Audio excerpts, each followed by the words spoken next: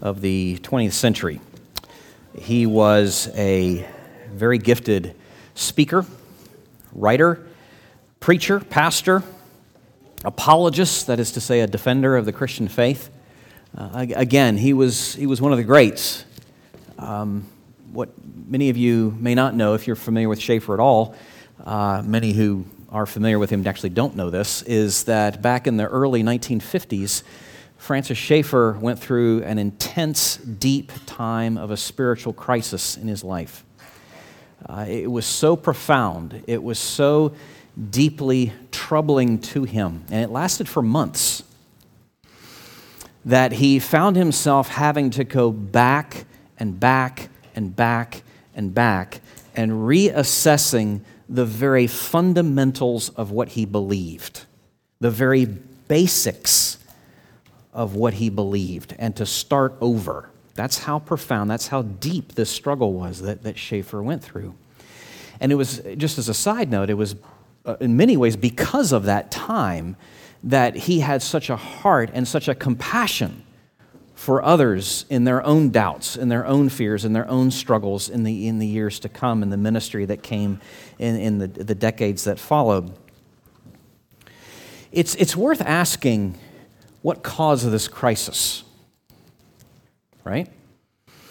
Schaeffer was very clear in what caused the crisis. It was a lack of love among Christians. It was a lack of love among his fellow believers that caused him to question and to doubt whether or not what he thought he believed was even true. Now think of that. Think of the significance of that. This is how he and Edith, his wife, put it later. The great question that was pressing in upon them at the time was, how could people stand for God's holiness and purity of doctrine in the church and in one's personal life and yet not have it turn out to be harsh and ugly? The harshness and the ugliness of what they observed took place mostly in a group of individuals that at that time was referred to as the separated movement. This is a group of believers who predominantly in that time were agreed upon what they disagreed on. They were sure about what they didn't like. And so they withdrew and they separated themselves into their own movement. And predictably, tragically, inevitably, they then themselves began to be torn asunder with division. It was an awful time. It was a horrendous time. Schaeffer, again, was thrown into, frankly, despair, in his own words, in this. He saw signs of it in his own heart, in his own life, and was horrified. And again began to wonder, is any of this even real? That should point us towards recognizing the great risk that we run when we fail to love. That it could throw people around us, and eventually ourselves, into despair as to whether or not Christianity is even true. Do you see the connection here? The great risk we run when we fail to love. Which then takes us to the absolute necessity of hearing Jesus' words and to go back to them, and back to them, and back to them, and never leave them. Never, never leave them. So as I said earlier, we're going to be spending some time, in fact, the next 3 weeks, this week and the next 2, in John 13, and in fact, these 2 verses. If you want some scripture memory to work on, I have a suggestion for the next 3 weeks. 2 verses. John 13, verses 34 and 35. If you have a Bible, I'd ask you to turn there with me now. I'm going to read it to you. You can see it there on the screen as well. John 13, verses 34 and 35. Hear now the word of God. A new commandment I give to you, that you love one another. Just as I have loved you, you also are to love one another. By this, all people will know that you are my disciples, if you have love for one another. Let's pray together for a moment. Lord, would you please put us there? In that moment, on the night before your betrayal, amidst your disciples, would you put us there and help us to hear? In the drama of that moment, especially as we look back, like time travelers, as we would go back and we can see what's coming, and we can very easily get a sense as to the priority of these words and the burden that you have on your heart, not had, but have on your heart for what you're saying and conveying to us. Would you please help us hear? We sung about your ability to move mountains. We need you to move a mountain.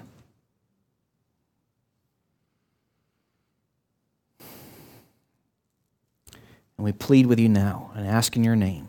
Amen. In The Silver Chair, one of C.S. Lewis's books within the Chronicles of Narnia, Aslan, the great lion, calls two children, Jill and Eustace, into Narnia and gives them a task, a vital task, to find a long, long lost prince. Now, because the children, soon after their arrival, are separated, Aslan is forced then to give these necessary instructions that he has to but one of them, and that is to Jill. He gives Jill four signs by which he will then guide them together on their quest, and he has her repeat them repeatedly until she knows them perfectly. And then before he sends her out on her way, he gives her this charge. Let me read you these words from The Silver Chair. But first, this is Aslan, but first remember the signs. Say them to yourself when you wake in the morning and when you lie down at night, and when you wake in the middle of the night. And whatever strange things may happen to you, let nothing turn your mind from following the signs. And secondly, I give you a warning. Here on the mountain, I have spoken to you clearly. I will not often do so down in Narnia. And the signs which you have learned here will not look at all as you expect them to look when you meet them there. That is why it is so important to know them by heart and pay no attention to appearances. Remember the signs and believe the signs. Nothing else matters. That's like Aslan doing a mic drop. Nothing else matters. There's a lot of weight and a lot of freight to that sentence there at the end. And the reason is because these two children, Jill and Eustace, have been sent out on a mission. The great lion has given them a task, and the success of this mission, the success of this task is conditioned on something. And it's conditioned on their following, heeding, and obeying the signs. Some of you know, if you're familiar with Lewis's writing in the Chronicles of Narnia, you know that Aslan is in essence a metaphor, a symbol for Jesus, our risen King. So it shouldn't surprise us then in any way at all that in many respects what Aslan is conveying, what he is saying there to those children, Jesus in essence is saying to us. Or if I could put it another way, it is just as essential for us in this world to heed the signs as it is for the children to heed them in that world. Or if I can put it another way, Jesus has marked out the path. Jesus has marked out the path for his disciples. We must walk in it. Jesus has marked out the path for his disciples. We must walk in it. Now, what is the path, you ask? Well, it's very simple. There in verses 34 and 35. The path is very, very simple. And the points I'm going to draw from that this morning, one half of one verse, are very simple. We have a command to love one another. 3 points. We have a command to love one another. That's the path. So let's look at these in turn. First, the command. Jesus makes very clear that there are two things that we need to recognize with this. And the first is there's a newness to it. On the one hand, there's a sense in which everything he said has already been said, and he said it. But there's also a sense in which it hasn't been said. So it's sort of both at the same time. There's a newness to his words. For starters, there's an intensity. There's an intensity here with these commands that has never been uttered before. In other places, Jesus made clear that we are, in fact, to love our neighbor as ourselves. Not just that, though, but to go further and to love even our enemy. Right? Jesus made that very, very clear in his teaching. It's to go further than just neighbor love. We are to love even our enemy. Or you could think of it this way. We are to love not just the unlovely, but the unloving. We are to love not just the oppressed, but the oppressor. Right? It has a hard edge to it, but that's what Jesus tells us when he expands the scope and deepens the intensity of this. We also see newness not just in terms of the intensity, but newness in terms of the standard. Because no longer is he just saying, you are to love just as you would like to be loved, but you are to love just as I have loved you. And that's really raising the bar. So you see that there's a newness in terms of the intensity. There's a newness in terms of the standard here. There's also a boldness to it when you consider the moment. And when you think about what he's just said. So there's a seriousness to the hour. Now, scholars and New Testament commentators for centuries have referred to what begins here with this section as Jesus' farewell discourse. Now, his disciples don't know that. They don't know that they should call this the farewell discourse because they're hearing it for the first time, and they don't really get that he's actually saying farewell, right?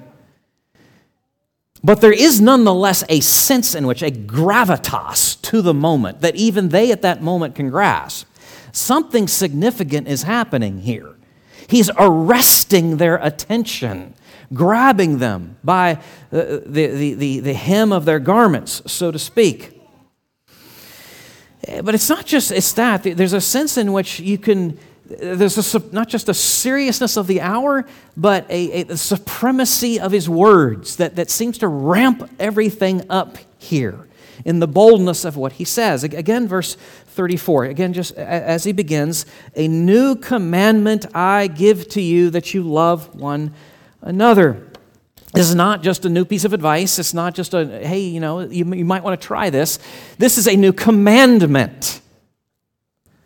Something on the order of when the very finger of God etched into stone tablets and then gave those tablets to Moses. That's the weightiness of what Jesus is saying here. A commandment I give to you.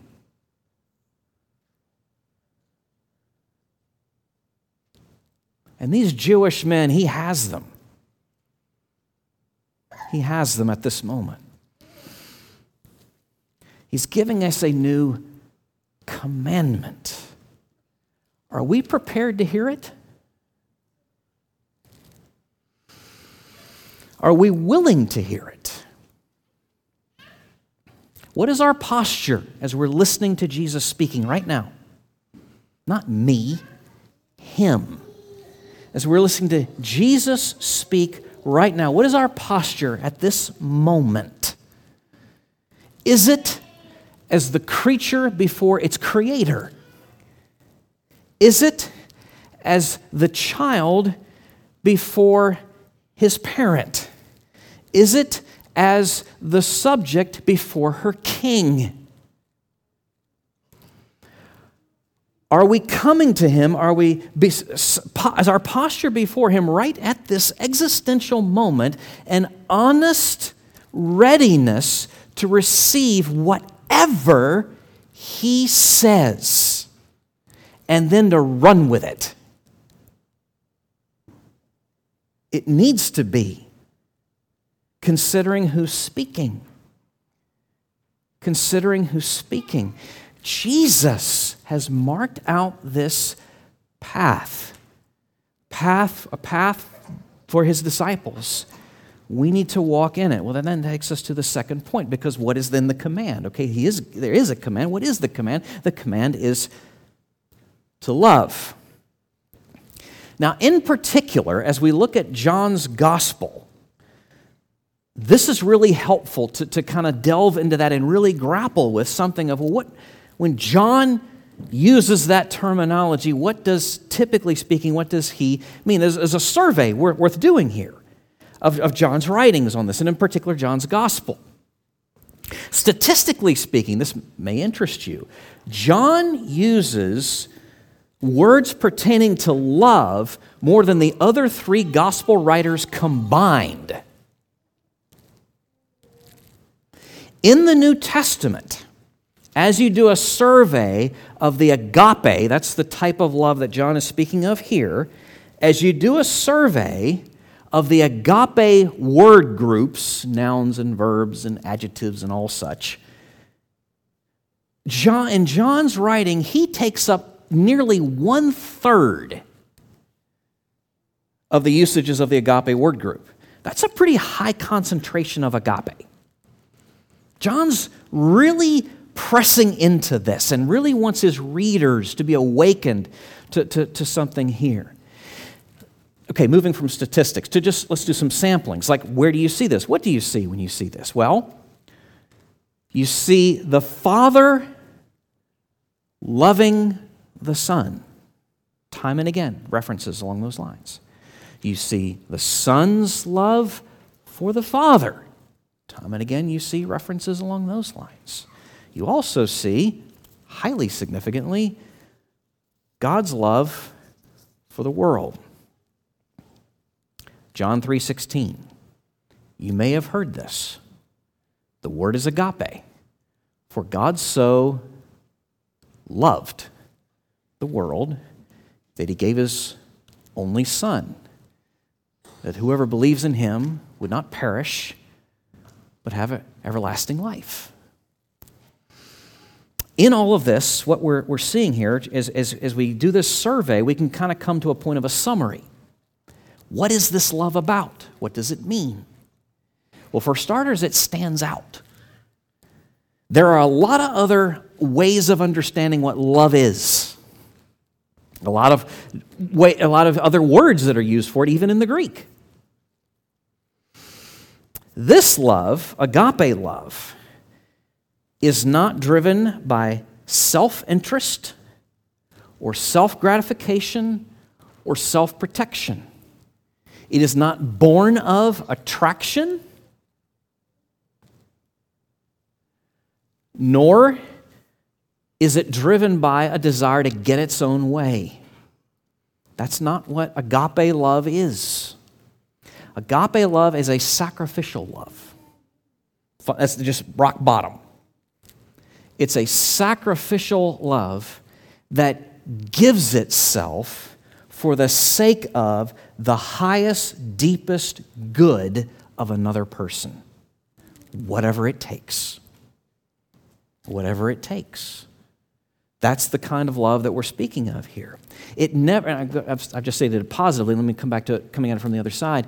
Negatively, it never sees another person as a means towards an end, but sees that person as the end itself.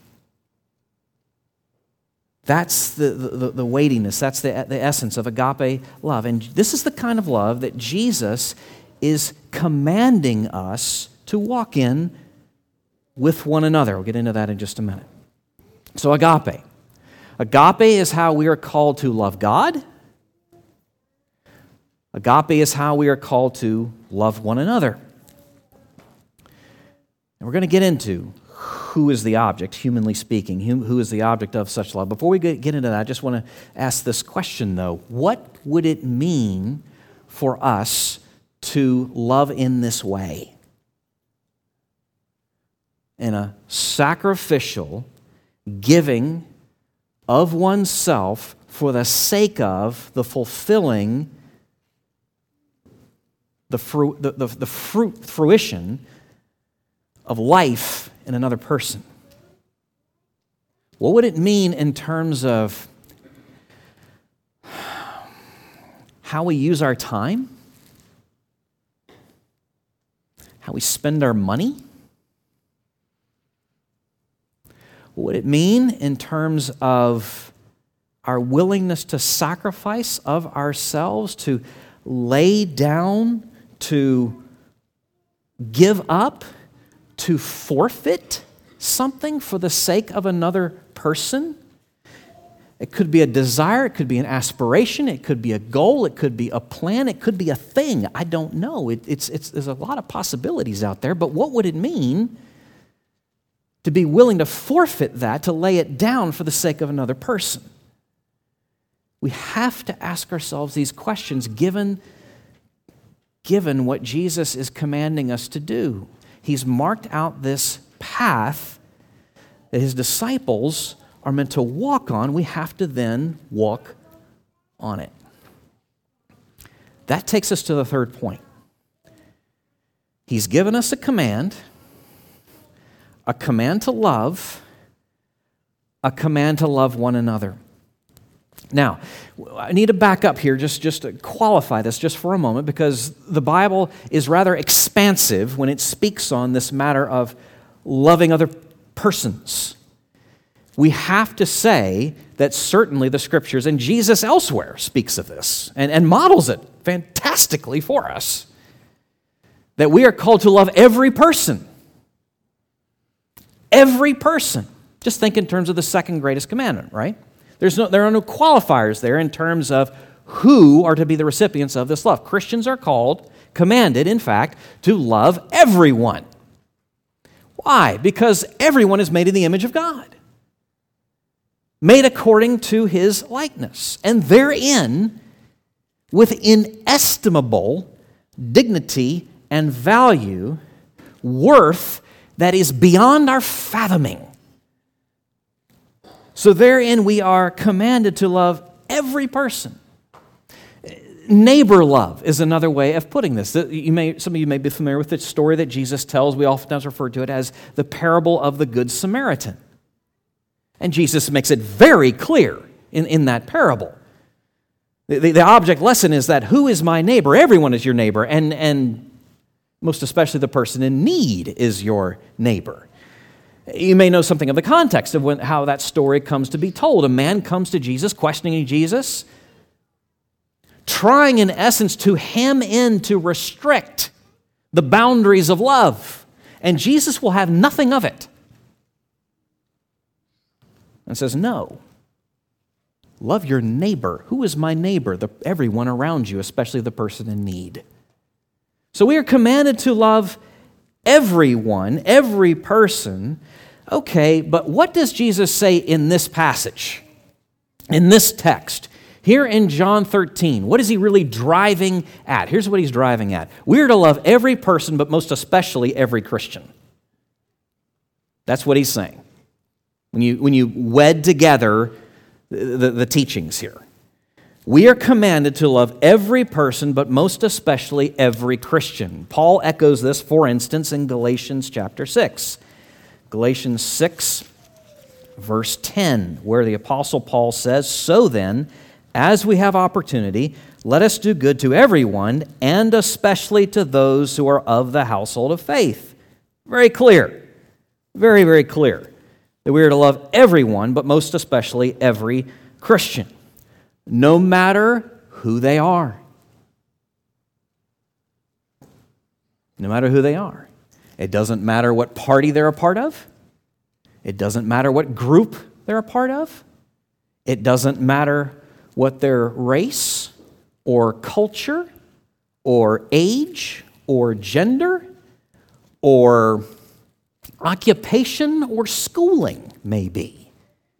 We are to love every Christian no matter who they are, and, pushing it further, no matter what they've done. Now, I say that, and I know some of you are going to immediately go to extreme cases. Yeah, but what about this? What about that? Okay, right. There are extreme cases that are worth discussing when I say no matter what they've done, but even that is governed by this law, this command to love. It just needs to be applied in the appropriate way. So let's not go and get ourselves distracted with the extreme cases. Let's just deal with the ordinary stuff that take up 99.95 of the cases. Our interpersonal conflicts. The cases in which the calling incumbent upon us is to confess our sin one to another and to forgive. Just the ordinary stuff. Okay? That's hard as nails. We don't need to go talking about the extremes to deal with difficulties. We have to go hard enough stuff just in the 24/7. In the calling to confess and to forgive. That's hard enough. We're commanded to love one another. I mentioned Francis Schaeffer a minute ago.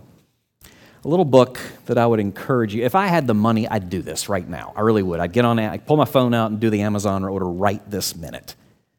But I can't do that. I would urge you to buy and read, don't just buy, and read a little gem of a book by Francis Schaeffer called The Mark of the Christian. In that book, it may be one of his most, of all the books that he wrote, maybe one of his most important. In that little book, towards the end, Schaeffer tells this story. And I'm going to read it to you. He's speaking of some examples, and so when it says one happened among, he's referring to examples. One happened among the brethren groups in Germany immediately after World War II. In order to control the church, Hitler commanded the union of all religious groups in Germany, drawing them together by law.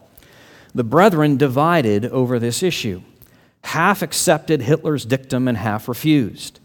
The ones who submitted, of course, had a much easier time, but gradually, in this organizational oneness with the liberal groups, their own doctrinal sharpness and spiritual life suffered. On the other hand, the group that stayed out remained spiritually virile, but there was hardly a family in which someone did not die in a German concentration camp. Now, can you imagine the emotional tension? The war is over, and these Christians' brothers face each other again. They had the same doctrine, and they had previously worked together for more than a generation. Now, what is going to happen? One man remembers that his father died in a concentration camp and knows that these people in the other group remain safe. But those on the other side have deep personal feelings as well. And gradually these brothers came to know that this situation just would not do. A time was appointed when the elders of the two groups could meet together in a certain quiet place. I asked the man who told me this, "What did you do?" He said, "Well, I'll tell you what we did. We came together, and we set aside several days in which each man would search his own heart. Here was a real difference. The emotions were deeply, deeply involved. My father has gone to the concentration camp. My mother was dragged away. These things are not just little pebbles on the beach. They reach into the deep well springs of human emotions.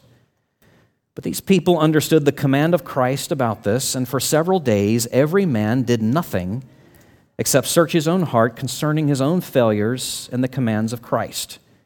Then they met together. I asked the man, "What happened then?" And he said, "We were just one." Now you may be wondering at this point, where are you going with this? The angst of 2020 is nothing compared to the terror of Nazi Germany. But still, something needs to be said. I don't intend to draw a comparison, much more of a contrast, or more clearly yet, an if-then statement.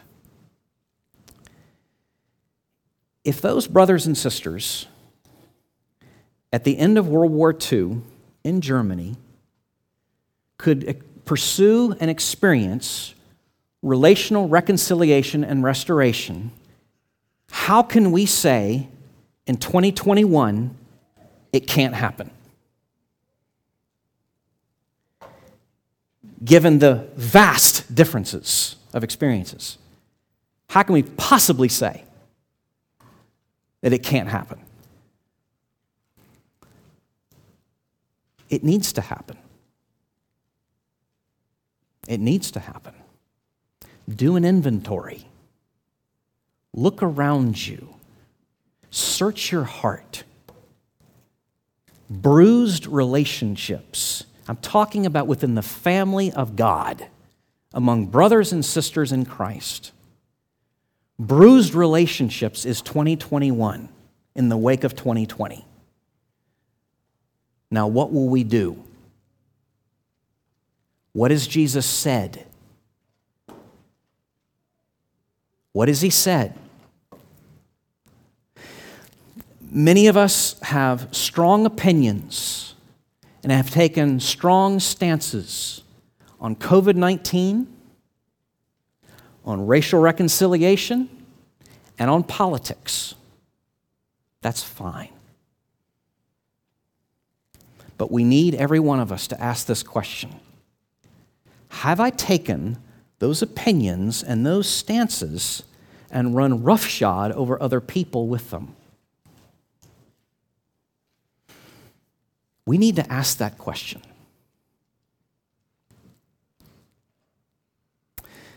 Think of it this way. Do this thought experiment, a relational inventory. Think back over your friendships, your family relationships. 2019, where were they with certain individuals? Ask yourself where you are now, and then ask yourself, is that okay? Is that how it should be? People have been hurt. Blood-bought brothers and sisters in Christ have been hurt. And it didn't just happen. It's not like a meteor dropped down from the sky and people got hurt. The injuries came from the relationships within the relationships themselves. What is incumbent upon us as followers of Jesus in 2021? Facing John 13.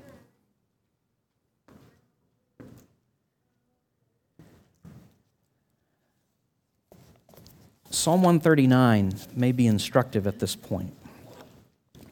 Psalm 139, verses 23 to 24. An earnest prayer that we would take to the Lord with a broken spirit. Search me, O God, and know my heart.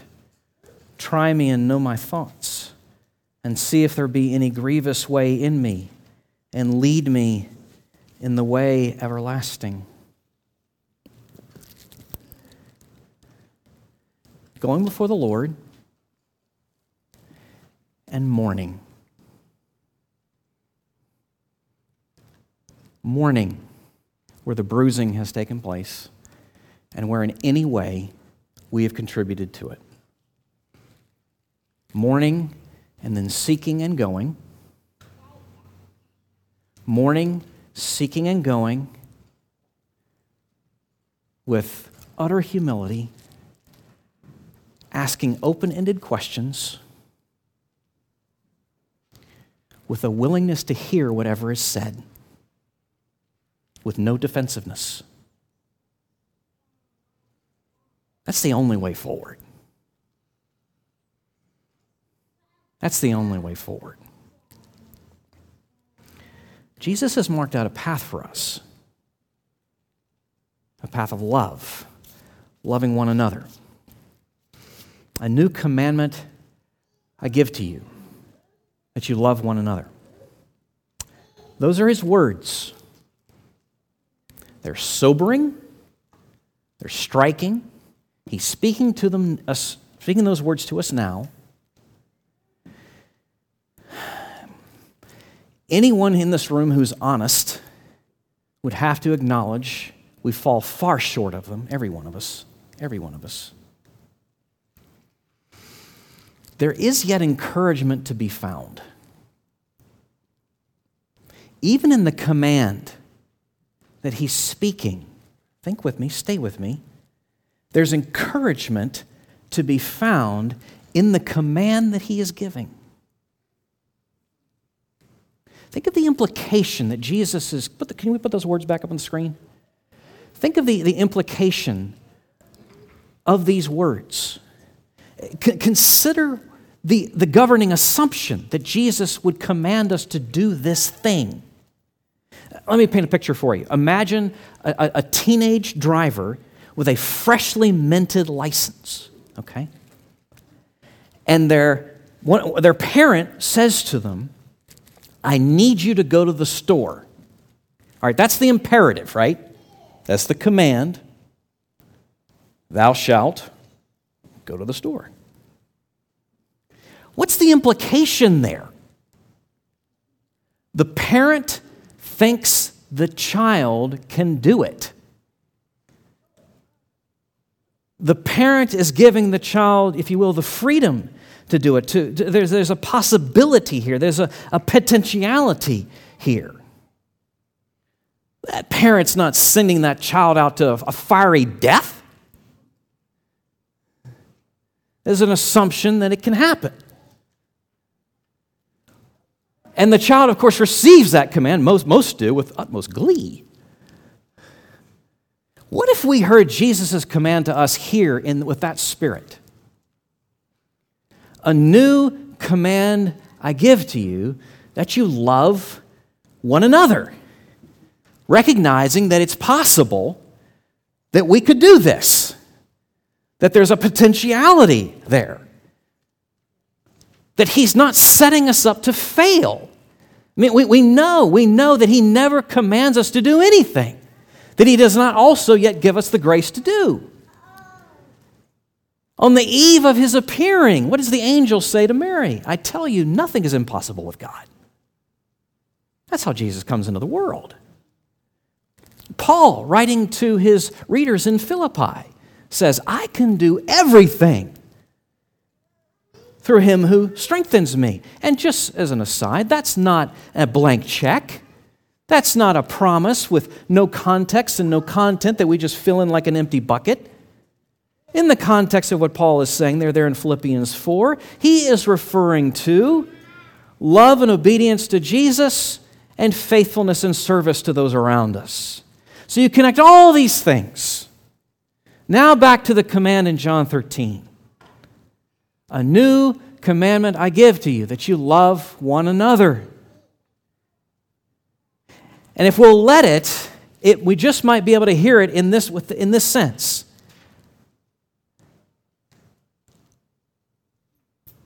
Jesus, you really do mean this. And such is your determination to change me, to work agape into and through me, that you would speak these words to me. Oh, would you give me ears to hear?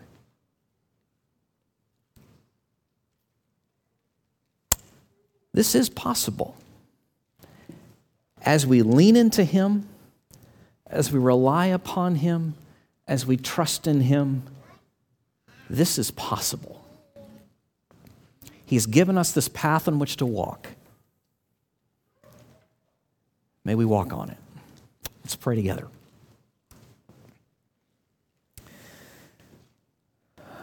Lord, nothing has changed. Your authority is the same. Our place before you is the same. Your command still holds. Our struggle goes on. Nothing has changed. But on the other hand, everything has changed. You've sent your Spirit. We are temples of the Spirit of the risen Jesus. The fulfillment of the Emmanuel promise is real. You are with us. So we ask that you would embolden and humble us, encourage and cause us to mourn, make us people marked by love for one another. Make us what we are. Make us what we are. I pray in your name. Amen. We're continuing in this service of worship in the giving of our tithes and offerings. And this is a response. This is nothing more or less than a response to the Lord's grace to us. And Paul is writing of this very thing in 2 Corinthians chapter 9, verses 6 through 15. 2 Corinthians 9, verses 6 through 15. He is speaking of an inexpressible gift that we could give back. Let me read these words. The point is